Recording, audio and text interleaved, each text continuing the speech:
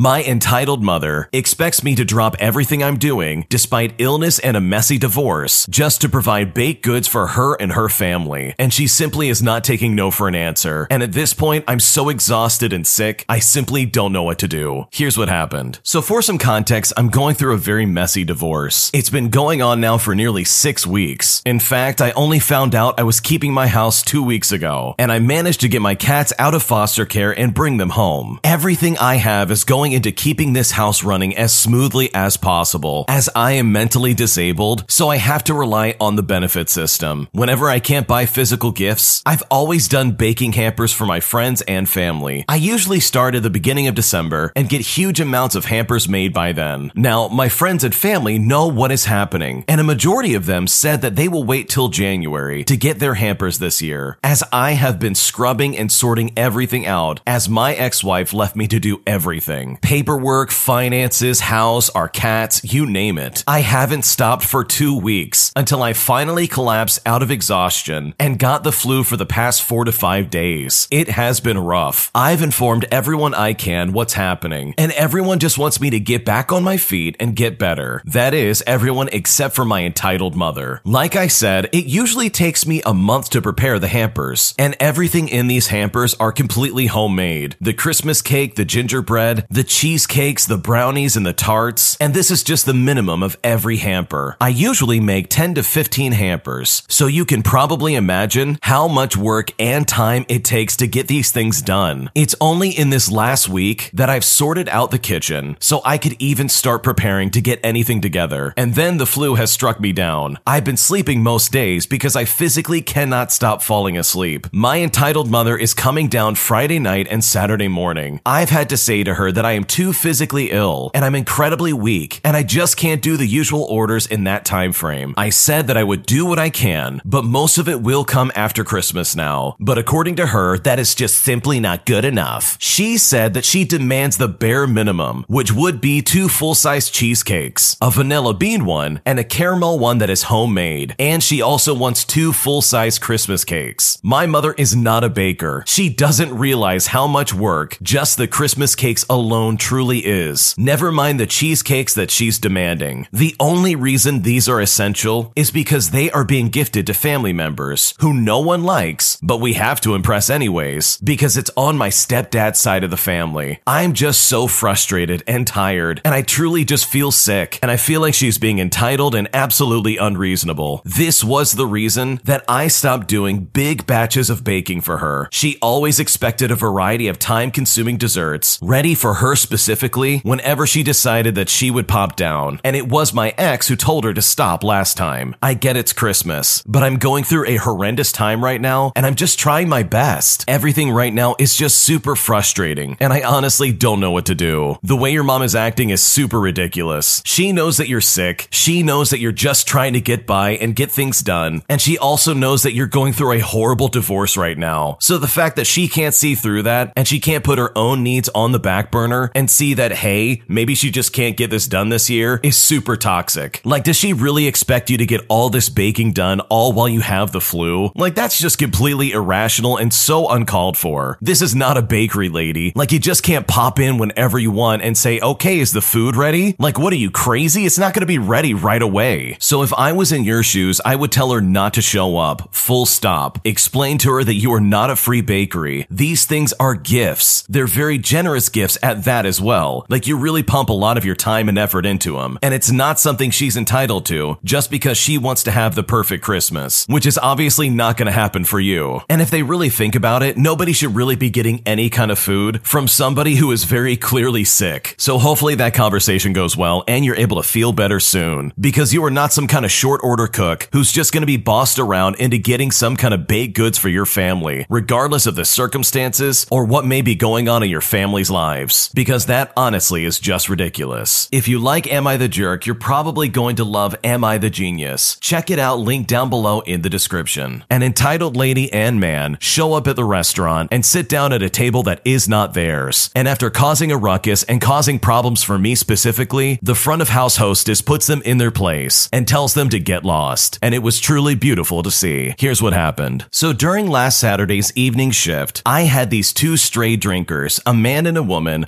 probably in their early 40s, wander from the bar area into the restaurant part and seat themselves on a table in my section. When this happens, we usually just politely explain to people, hey, sorry guys, this part is for dining. If you're just in for drinks, the bar area is right over there. And most of the time, they are understanding. But also, sometimes if the bar is really busy and the tables aren't actually needed at the time, we just kind of let it slide. Anyways, so I tell our hostess that some drinkers sat themselves on my table, and I ask if I should kick them out. She says, nah, it's alright. They can be there for just a bit. The bar at the moment is packed. So I just ignored them and continue to serve my actual guests. Just as I'm approaching the table opposite theirs to take an order, the woman loudly says, excuse me, the table's dirty, and points to a few crumbs in front of her. Can you wipe it up? The way she said it kind of rubbed me the wrong way, because it was as if she was accusing me of not keeping my tables clean. But actually, if you just randomly walk in and sit yourself on a table that isn't ready yet or even for you in the first place, then you only have yourself to blame if it's dirty, right? But regardless, I turn to her and I say, sure, I'll just be 1 minute. I turned back to take the order from the other table. Then I went to get a rag and some spray and I wiped it down for them. So I go over and I wipe it down, but before I can leave, the woman goes,